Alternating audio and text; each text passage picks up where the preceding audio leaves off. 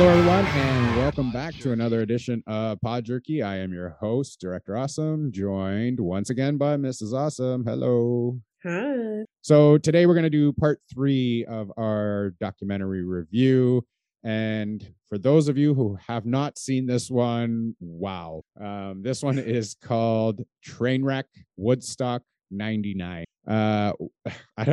I don't even know where to start off with this one. I'm ashamed of our generation is how I would like to start it. Because honestly, this was we would have been at that age to go to that. Yeah. So I didn't realize we could be such ass. We originally had seen this, this trailer on Netflix and kind of just bypassing and go, that seems interesting. Maybe we'll watch it down the road or whatever.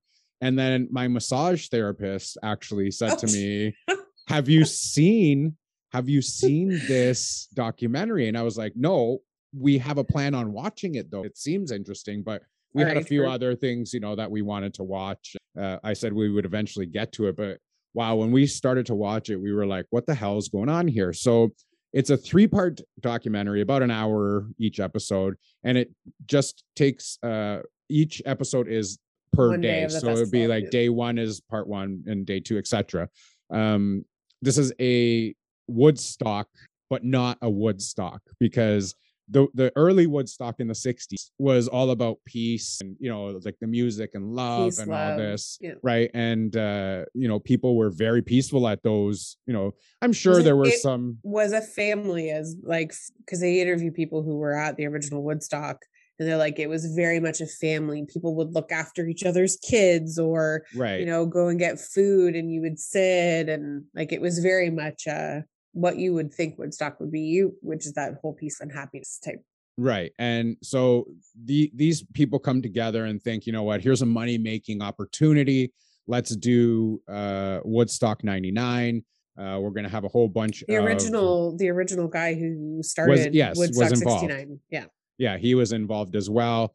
The head promoter was John Schur. So he's interviewed throughout this documentary on Netflix here.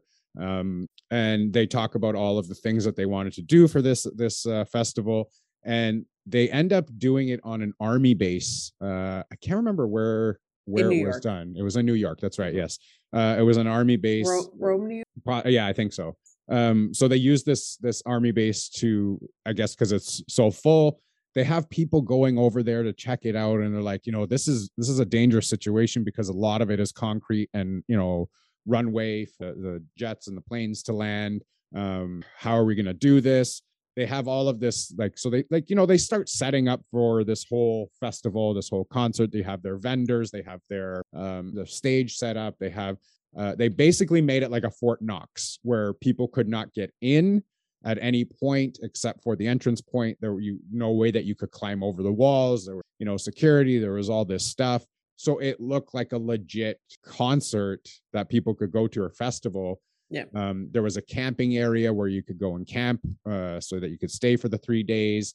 And again, at that time, it would have been people that are our age, maybe a little bit older, early 20s. There were actually a lot of teenagers, 14-year-olds there that shouldn't have been there. Probably to, in your 30s and 40s that, these kind of people were listening to this kind of music. Now, I have to say the lineup of music that was everybody we listened to. Yeah, that you got to see in the documentary was basically the bands that we had listened to. I was actually in shock that I saw Wyclef in there. Doing, I guess, I don't know if the national anthem or if it was Star Spangled Banner, if it was, I can't remember what it was, but it was weird to see him the way he did it. I believe it was a take on Jimi Hendrix version of it, but like smashing a guitar and it was just really strange to see the difference between how Wyclef is today to Wyclef back then. It just really, really different. So we go into the festival, we go into day 1, the bands play, the crowd is insane. There were over, what did they count? Like 200,000. Was that it? I thought it was more. So they were saying the numbers were about 200,000 people. They did not have enough security to cover. What did they call it? The Peace Patrol? Yeah, the Peace Patrol. I think they were not security. No. They did not have enough security because people were coming up towards the stage. They couldn't hold them back. People were throwing things in the crowds. They couldn't, they couldn't stop that. They had the like Carson Daly, I think, was there from MTV. Well, MTV was one of the main news outlets that was there, obviously, given the type of outlet there. So just to name like a couple of the artists that were there was like Gavin Rossdale, there was Korn, there was Kid Rock, Limp Bizkit, Jewel. Like there were a whole bunch of artists that were really good back then. Sold a lot of records. Rage Against the Machine. Rage Against the Machine. So you have to think with a lot of the bands that I just named right now, high up-tempo, angry, raging music. So what are you going to do with a crowd like this? 200,000 person mosh pit, essentially. Right. And that's exactly what happened. Now the weather did not cooperate there. It was extremely hot there. People were not hydrated enough. They weren't getting the water that they wanted, that they said that was free. They actually outsourced their vendors to sell food and drinks, so that they were upcharging for the water was like $4 a bottle. Well, I think, sorry to interrupt, but I think it's important to mention that the promoter and the organizer kept talking about how Woodstock needed to make money. Otherwise, what was the point of doing this? And so some of the pitfalls and downfalls, train wreck that this leads to is because that was sort of the bottom line to the event organizers, and less about the fact that this was supposed to be, 30, 40 years later, the new revived Woodstock of peace, love, and happiness. It was, let's go have a good time, essentially. Right. And they cut corners. Like I said, they didn't have with the security, with the they hired they hired a sanitation company. Or did they? Which I don't know, didn't show up. I don't know what happened. Again, with the water fountains broke. They didn't fix them. The vendors came in, I guess, paid a ton of money to the promoter in order to be able to sell their stuff. And in order to make their money back, they were charging. Well, and you weren't allowed to bring your own water in. They were literally dumping water bottles at the gate. You weren't allowed to bring anything in. Other than camping. So let's make an observation here, because it becomes important later on down the road. Yeah. You weren't even allowed to bring lighters in. So you couldn't bring lighters, and that becomes important later on in the third episode. Yeah. You find out why. But yeah, you could bring your camping stuff just to sleep. That was it. So basically a tent and a sleeping bag, and that was about it. You can bring your changes of clothes, but you couldn't bring in food, water, whatever. And you got to think, at that time, people that were that our age were college kids. Not a lot of money when you're in college, right? You're living on KD. Well, and the tickets cost how much to get in. Right. But you're living on like KD when you're in college, and ramen, and the unhealthy stuff, but the cheap stuff. So to have a lot of money just to buy food, these kids were running out of money while they were at this festival.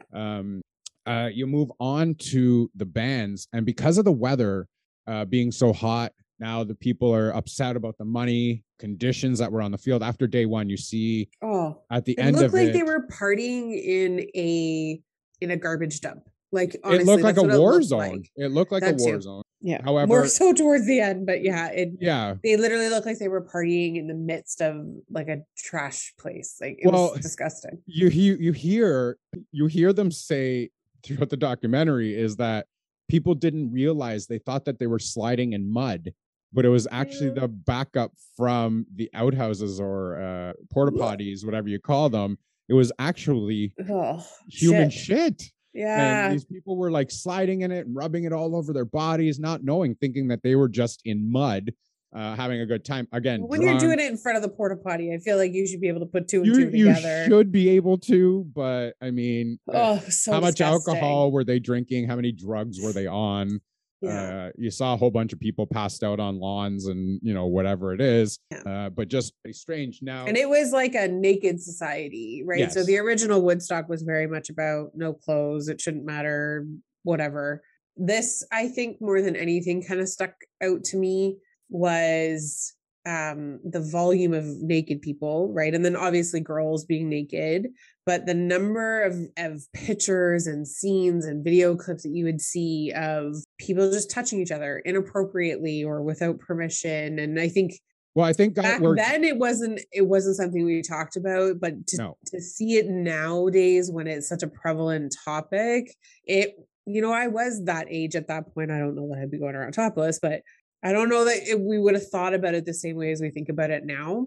No. And so you learn some things as you go through the documentary that are just a little disturbing. At that time, I think in 99, I think guys thought it was okay if there was a topless woman to just grab, and again, just see hands reaching up out of the crowd. Like it's just strangers, just doing it. And then like the girls that were crowd surfing, the hands would go in inappropriate places, not on their chest, but in appropriate places elsewhere.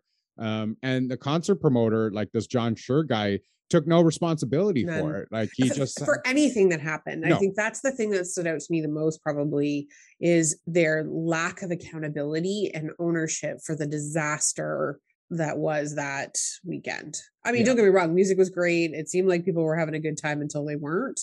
And all he kept saying, we're not going to let a few bad apples ruin it for the rest of the people. However, we're talking like 200,000 anarchists. Yeah.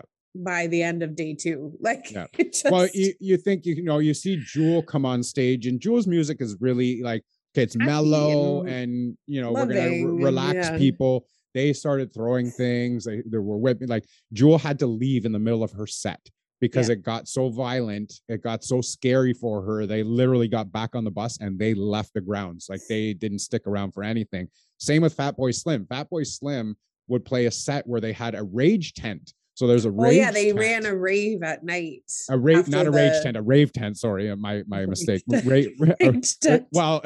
was the theme of the weekend? Yeah, it was a rave tent that they had set up for after the concert. So at 4 a.m. in the hangar, wasn't it? You would go in the hangar, and Fatboy Slim was playing his set, and they started pelting the stage with like bottles and stuff. They had to be behind their DJ equipment. Drove an RV into the crowd. Yeah. I think it was a stolen RV, one of the actual event vehicles.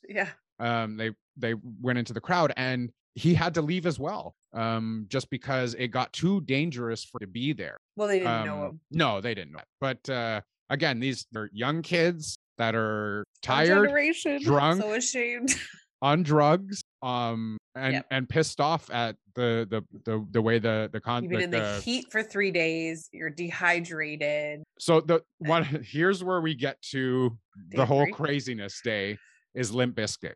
The Limp Bizkit portion of this show was insane. However, I don't disagree with what Limp Bizkit did, because here it is. Limp Bizkit was paid to do a job, to go out there, hype up the crowd, get them going. And that's exactly what he did. He got the crowd going. The promoters, knowing full well what Fred Durst is about and what his music is about, should have cut the cord and said, maybe we shouldn't have him here. Because I went back and I watched, because they don't show Rage Against the Machine on the documentary, which is kind of weird. I don't know if they just didn't give permission for them to air that footage.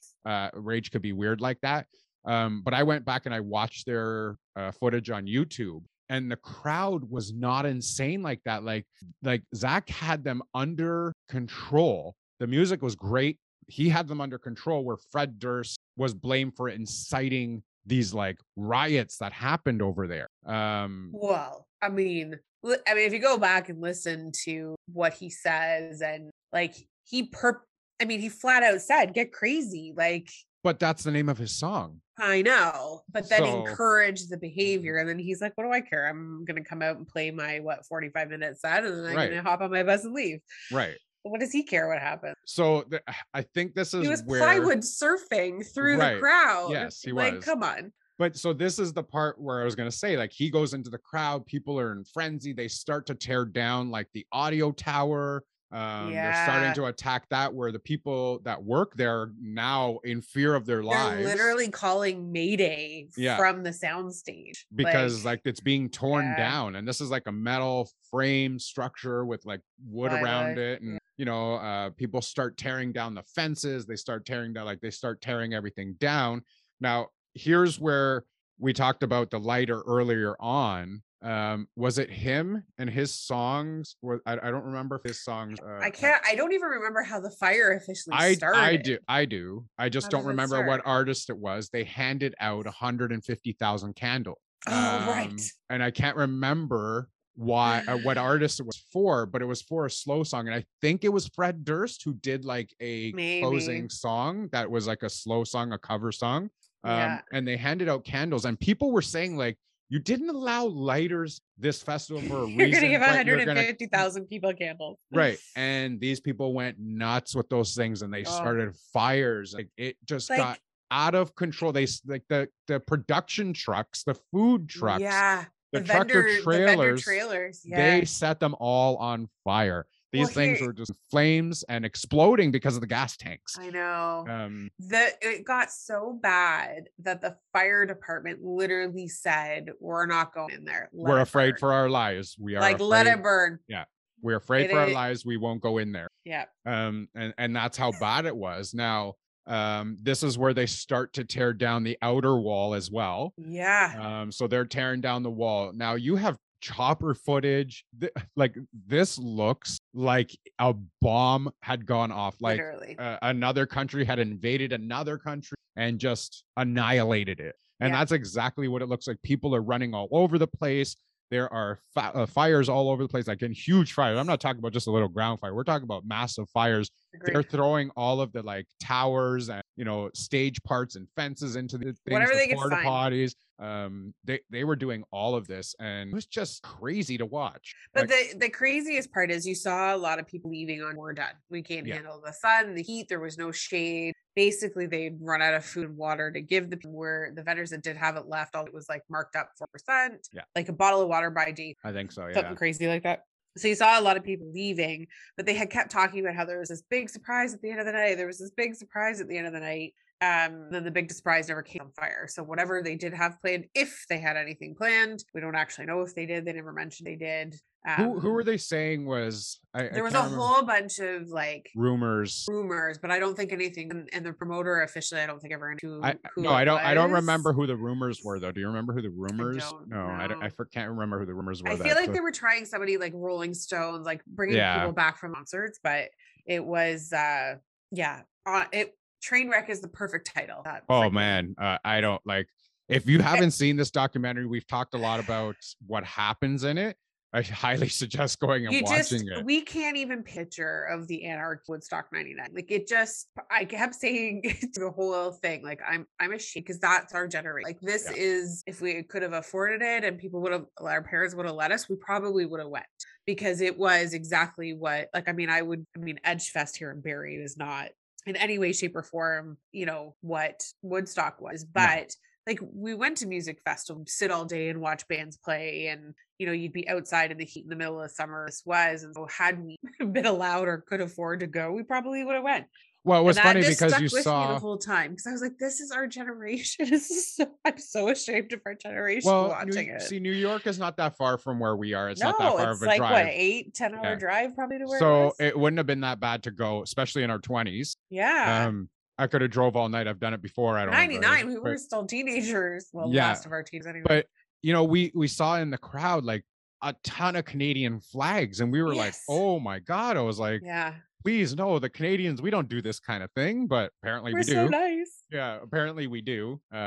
We did cause a little bit of disruption over there. Apparently. I feel like we should say I'm sorry just on behalf of a typical Canadian. I'm sorry.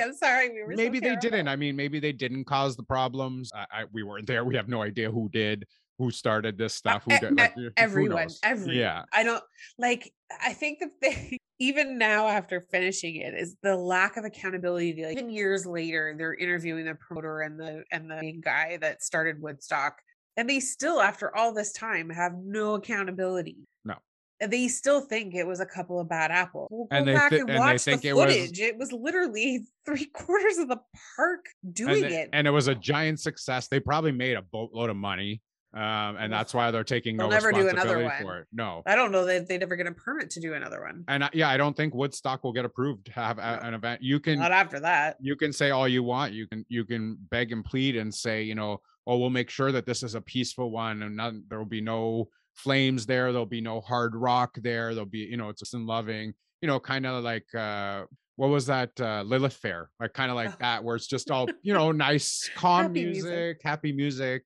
I still don't think they'll approve it. It's just based on the behavior of 99. And it's not like the generations are getting better with behavior from what we see.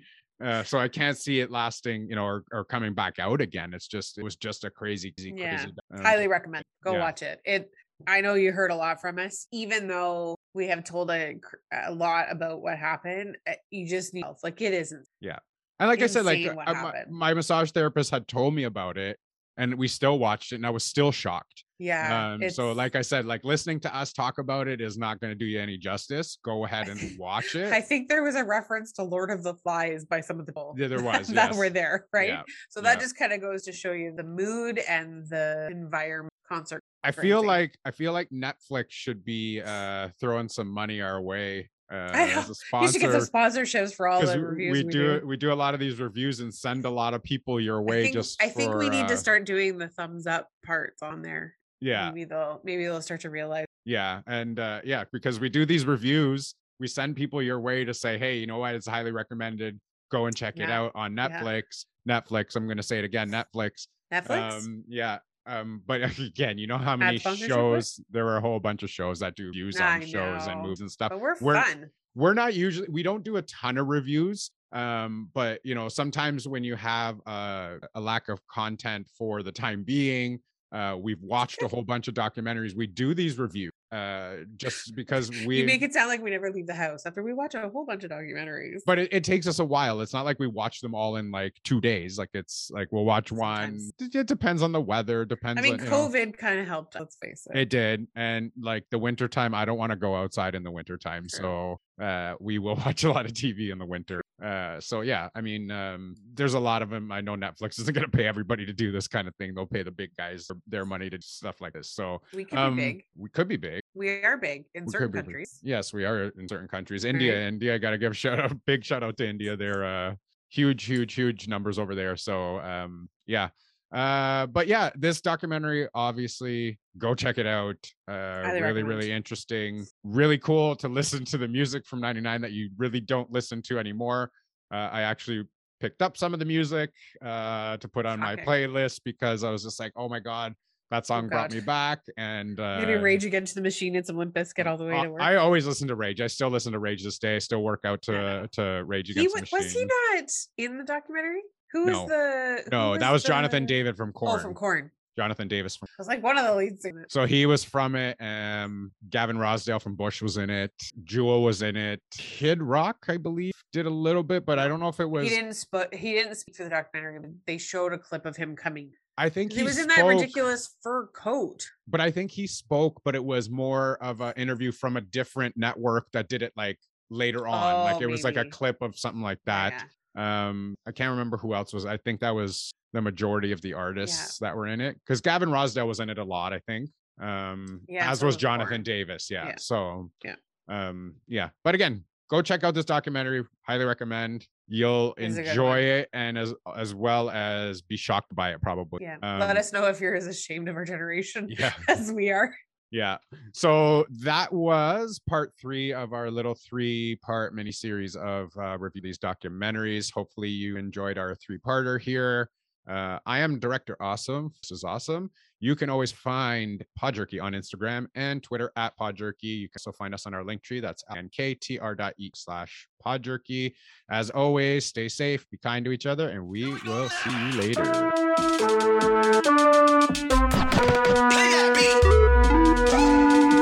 Podjerky.